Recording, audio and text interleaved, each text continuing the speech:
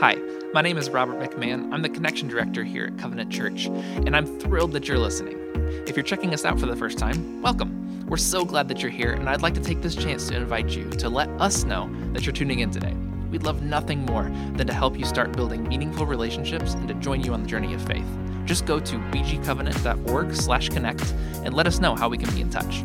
With that said, let's dive in and listen together to this week's message.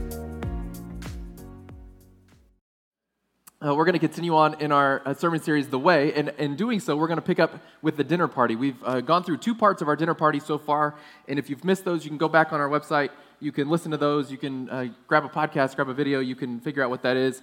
We're going to be in dinner party part 3 today is what we're just calling this, because Jesus is at this dinner party with these religion scholars, these kind of high people in the Jewish faith, and so he's with them, and yet he's sort of undercutting and undermining their value set and the things they're aiming for. And so we're going to pick up with him as he's doing this. So what you need to know is last week he kind of scolded the dinner party host, and he scolded the people there and saying, stop trying to elbow your way into the best seat. And he encouraged them to maybe think about misfits and outcasts and think about being the lowest person at the table. It was this hard thing for them to grasp, and we went through why. And what we said was, in a world where leaders use people to build up power, Jesus uses power to build up people. That's kind of where that landed, is Jesus is this whole other type of leader in a world that isn't used to that, a world unaccustomed to a leader like this. This is Jesus. And so we pick up the story there as he's sort of basically given a little mini speech to tell them this. Look, a real leader uses their life to build others up. Luke 14, we pick up in verse 15. Scripture says, that triggered a response, as Jesus just said, how great would it be to eat in the kingdom of heaven, this other type of leaderly place. And that triggered a response from one of the guests who said, how fortunate the one who gets to eat dinner in God's kingdom. Insert polite golf clap. Jesus followed up. He said, yes, for there was once a man who threw a great dinner party and invited many. When it was time for dinner, he sent out his servant to the invited guests, saying, come on in, the food is on the table. Then they all began to beg off, one after another, making excuses. The first said, I bought a piece of property and I need to look it over. Send my regrets. Another said, I just bought 5 teams of oxen. I really need to check them out. Send my regrets. And yet another said, I just got married. I need to get home to my wife. And the servant went back and told the master what had happened, and he was outraged. He told the servant, quickly, get out into the city streets and alleys, collect all who look like they need a square meal, all the misfits and the homeless and the down and out you can lay your hands on. Bring them here. The servant reported back, Master, I did what you commanded, and there's still room. And the master said, go out into the country roads. Whoever you find, drag them in. I want my house full. Let me tell you, not one of these originally invited is going to get so much as a bite at my dinner party. And so we pick up this story as Jesus has kind of told them about this upside-down kingdom where the last are first and the first are last. And so one of his guests says, yes, Jesus, that sounds like a lovely party in the kingdom. And it feels a little bit, I don't know, this is speculation, so don't take this as gospel truth. This is my speculation. It feels a little patronizing, though, when I read it. It feels a little bit like, that's lovely, nice speech. Can we get back to the proceedings? Let's keep the dinner moving, buddy. And I think it's probably religious people saying the right thing, but saying the honest thing. And kind of, I have a couple children. They sometimes feel the need to tell me about their dreams in the morning. When someone starts telling you about their dream, and at first it's sort of interesting, like, oh, this could go somewhere interesting, and then there's no real details that make any sense, and everything's all jumbled up, and you just sort of start zoning out, like, I don't know where this is going. I don't know if this is a dream. It's not real. There's no point. Where are we going? And eventually, my children will finish the 73-minute dream story, and then the pony was safe. And I'd be like, that would be great to have the safe pony. Can we just keep moving? This was a total waste of everyone's time. And that's kind of what I feel like I'm hearing, as they're like, that's a great speech, Jesus, but we got this thing we have to do. Jesus talks about the blessing of a meal in God's kingdom. And that's something they might have liked the idea of, but you can sort of see Jesus wince as he gets this response. So he responds with, yes, no, people would enjoy the meal in God's kingdom.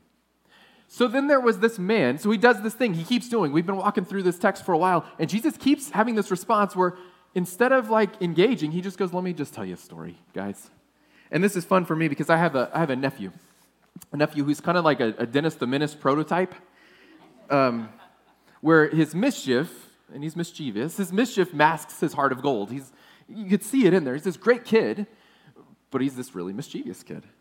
And so he would listen to all of my correction and discipline when he's at my house. He listens, but he doesn't hear me. So you're saying, hey, maybe don't stick that wet fork into the socket, buddy. And he looks at you, and he's like, okay. and you just sort of like, you listen. Yeah, no, like you can even say, what did I say? And he'd be like, don't stick the wet fork into the socket. I heard you. It's good. And he just doesn't hear. He's not hearing me. So I started making up stories because, they're lies because it's not true, but this is how it's okay. It's like parables. So basically he would say, yeah, sure, whatever. And I'd go, you know what, there was once a man. And I made up these stories about a fictitious uncle in our family that he's never met. I said, haven't you met Uncle Cletus before? Because I don't know anybody named Cletus, but there's a bit of a stereotype there. Slack-jawed yokel types. And I said, haven't you met our Uncle Cletus? And he goes, no, I've never met Uncle Cletus. And I was like, well, you should know. And then I began to tell this series of fanciful stories. Every time he was not listening, not hearing, I would just tell him. And poor Uncle Cletus had lost thumbs and eyeballs. He'd spent a considerable amount of time in jail for various things that my nephew had caught doing.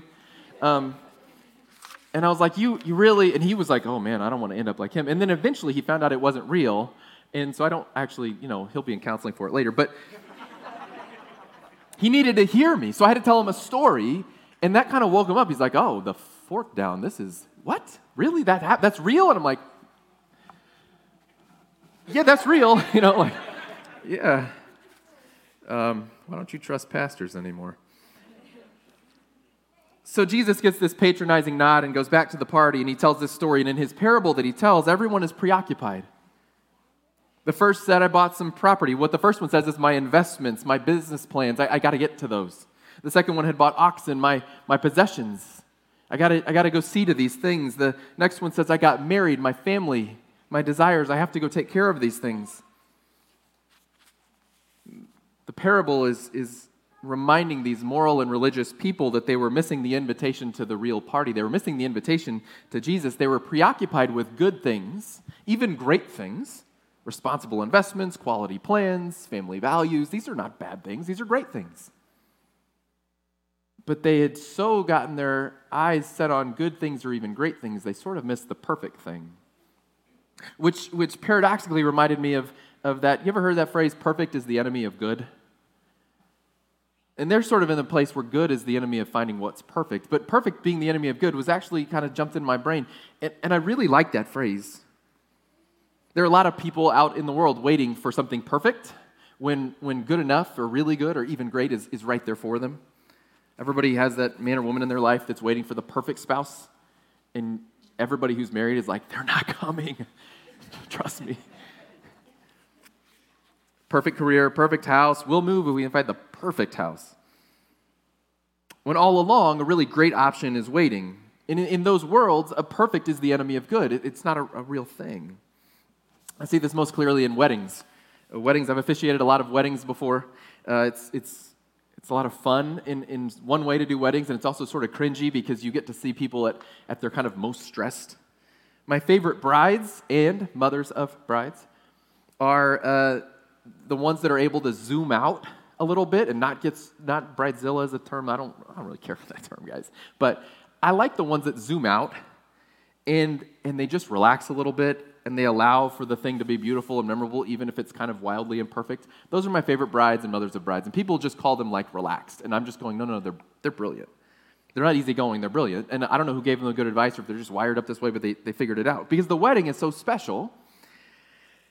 And you'll either remember it as a super stressful season of your life that started out this other thing called marriage, which has its own plot twist, its own stresses. Or one of the most magical days and seasons of your life that began this beautiful thing that is going to have its own ups and downs. My wedding was put together quickly on a very tight budget. We're talking like you could count the number of weeks we had to get ready, and I said weeks in weeks, not in months or years. Our engagement was short.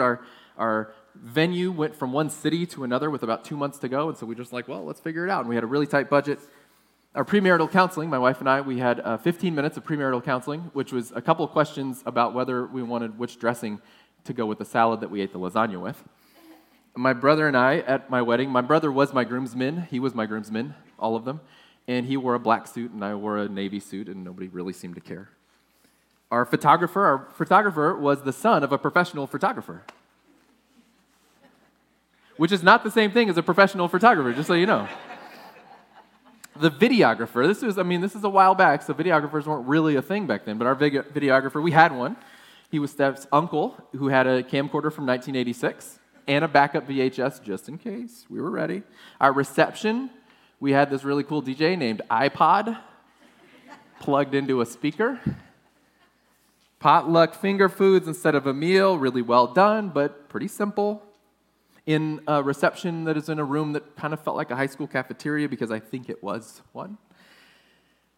Even the ceremony was sort of gloriously imperfect. I have a picture of my wife and I after we had been pronounced husband and wife. Look how happy she looks.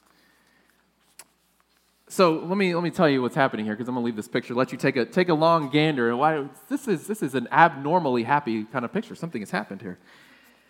Telling you, this is a gloriously imperfect moment of my life. It was wonderful. We had our ceremony. The pastor allows me to kiss my bride, this magical moment ever. The room is swelling with romance and anticipation.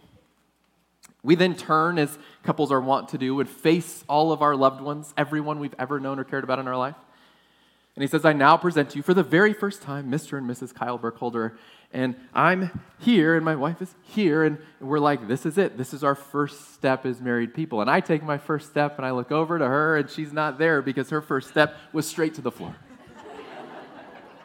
First step, face plant, that's the rest of your life. Get used to it. I did not see that coming.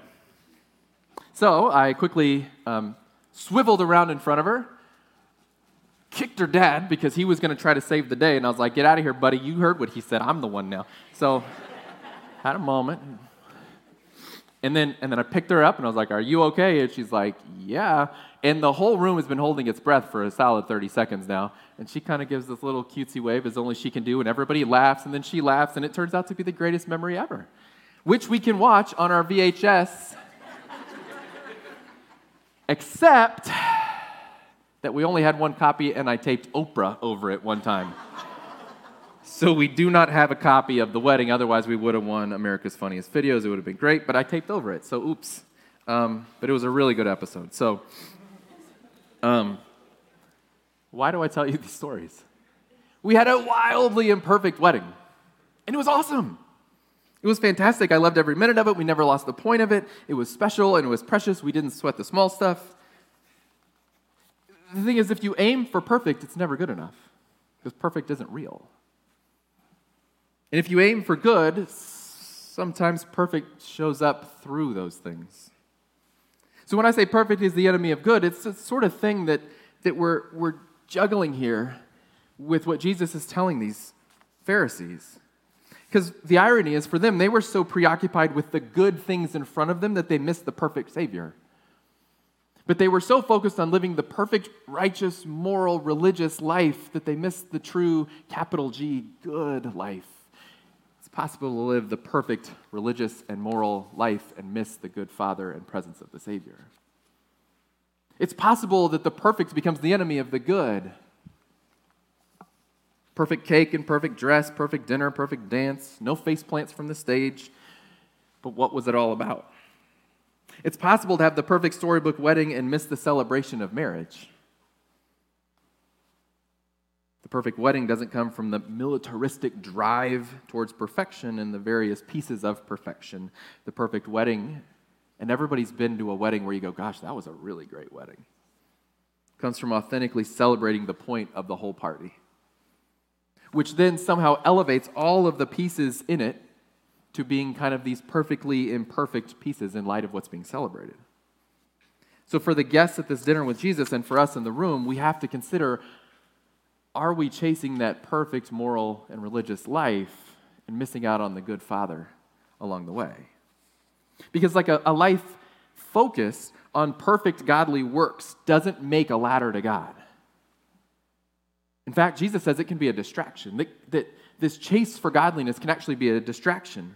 A life focused on God, though, can elevate all the things around us to being godly things. A life focused on God can create a life of perfectly imperfect things that point to Him.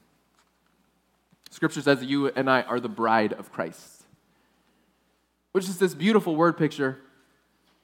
He's the groom waiting at the altar. We are the bride of Christ. We are collectively and individually chosen for Him, to be brought to Him, to be united with Him, to be wed with Him in unity.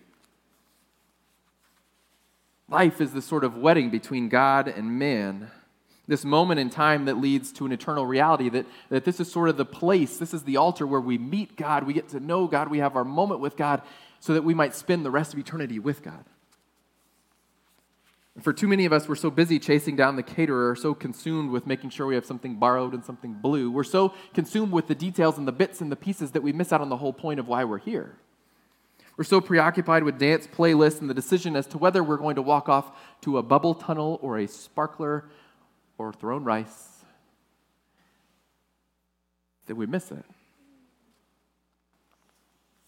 Or to make it practical, we're so busy chasing down the right moral solution, the right behaviors and beliefs or politics and procedures that we forget it's about Jesus all along, that if Jesus is first, those other things come into clear view anyway.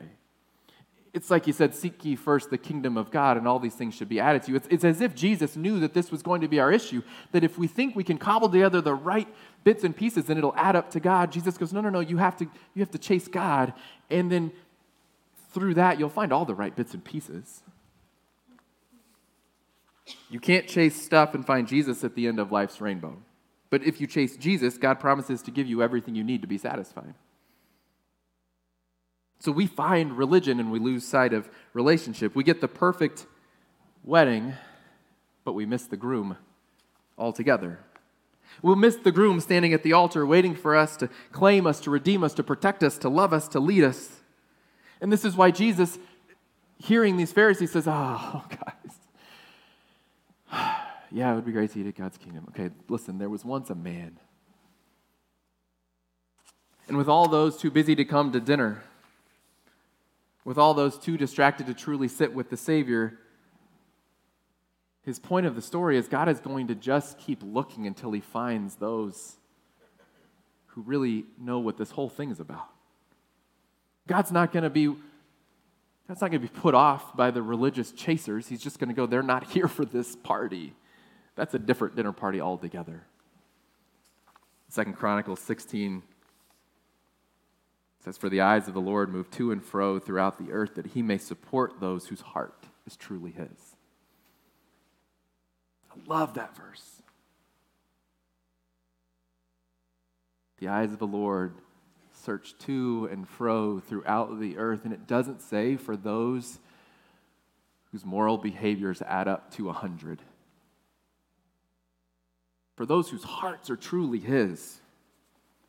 He's just going to keep looking. You're not going to be forced into participation. And if we won't go, He'll bring in the misfits and the outsiders. And this is that point in the story where you and I have to go, I was the misfit and the outsider.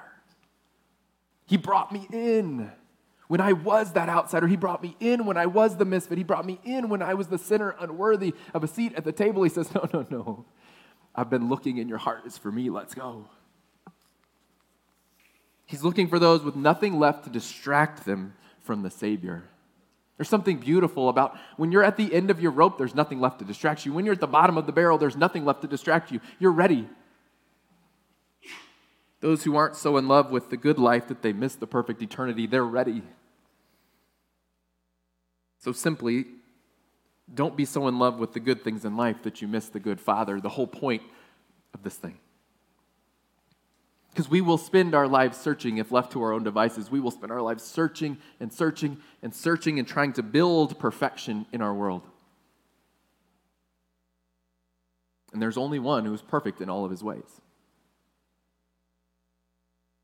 And so we have to learn to seek the one who is perfect and watch perfection tumble out of Him rather than try to build perfection and then apply it to God as some sort of offering. Who are you in the story that Jesus tells? Are you the one that's gotten so busy with life that you miss the author and the maker, you miss the point of the party? Are you the outcast being invited in? If your religion has usurped your relationship with Jesus, then today is your day. Even if you've been walking with Jesus a long time and you go, man, I needed the wake-up call. I've gotten so caught up with this, that, and the other, with this idea and that thing in the news and this other, whatever it is. Today's your day. The invitation to the party is set. You can set that thing aside. You can remind yourself, you can feel it in your heart that he's searching to and fro throughout the earth for those whose hearts are truly his. The kingdom of heaven is open.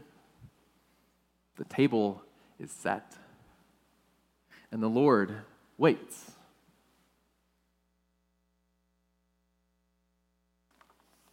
And the love that you crave, the companionship you are desperate for, the peace in a chaotic world that you just wish you could find, the good life that we all long for, that good, capital G, good life. It is with him. That's the point of this whole experiment. It is with him and it is in him. So the question today is, are you? Let's pray.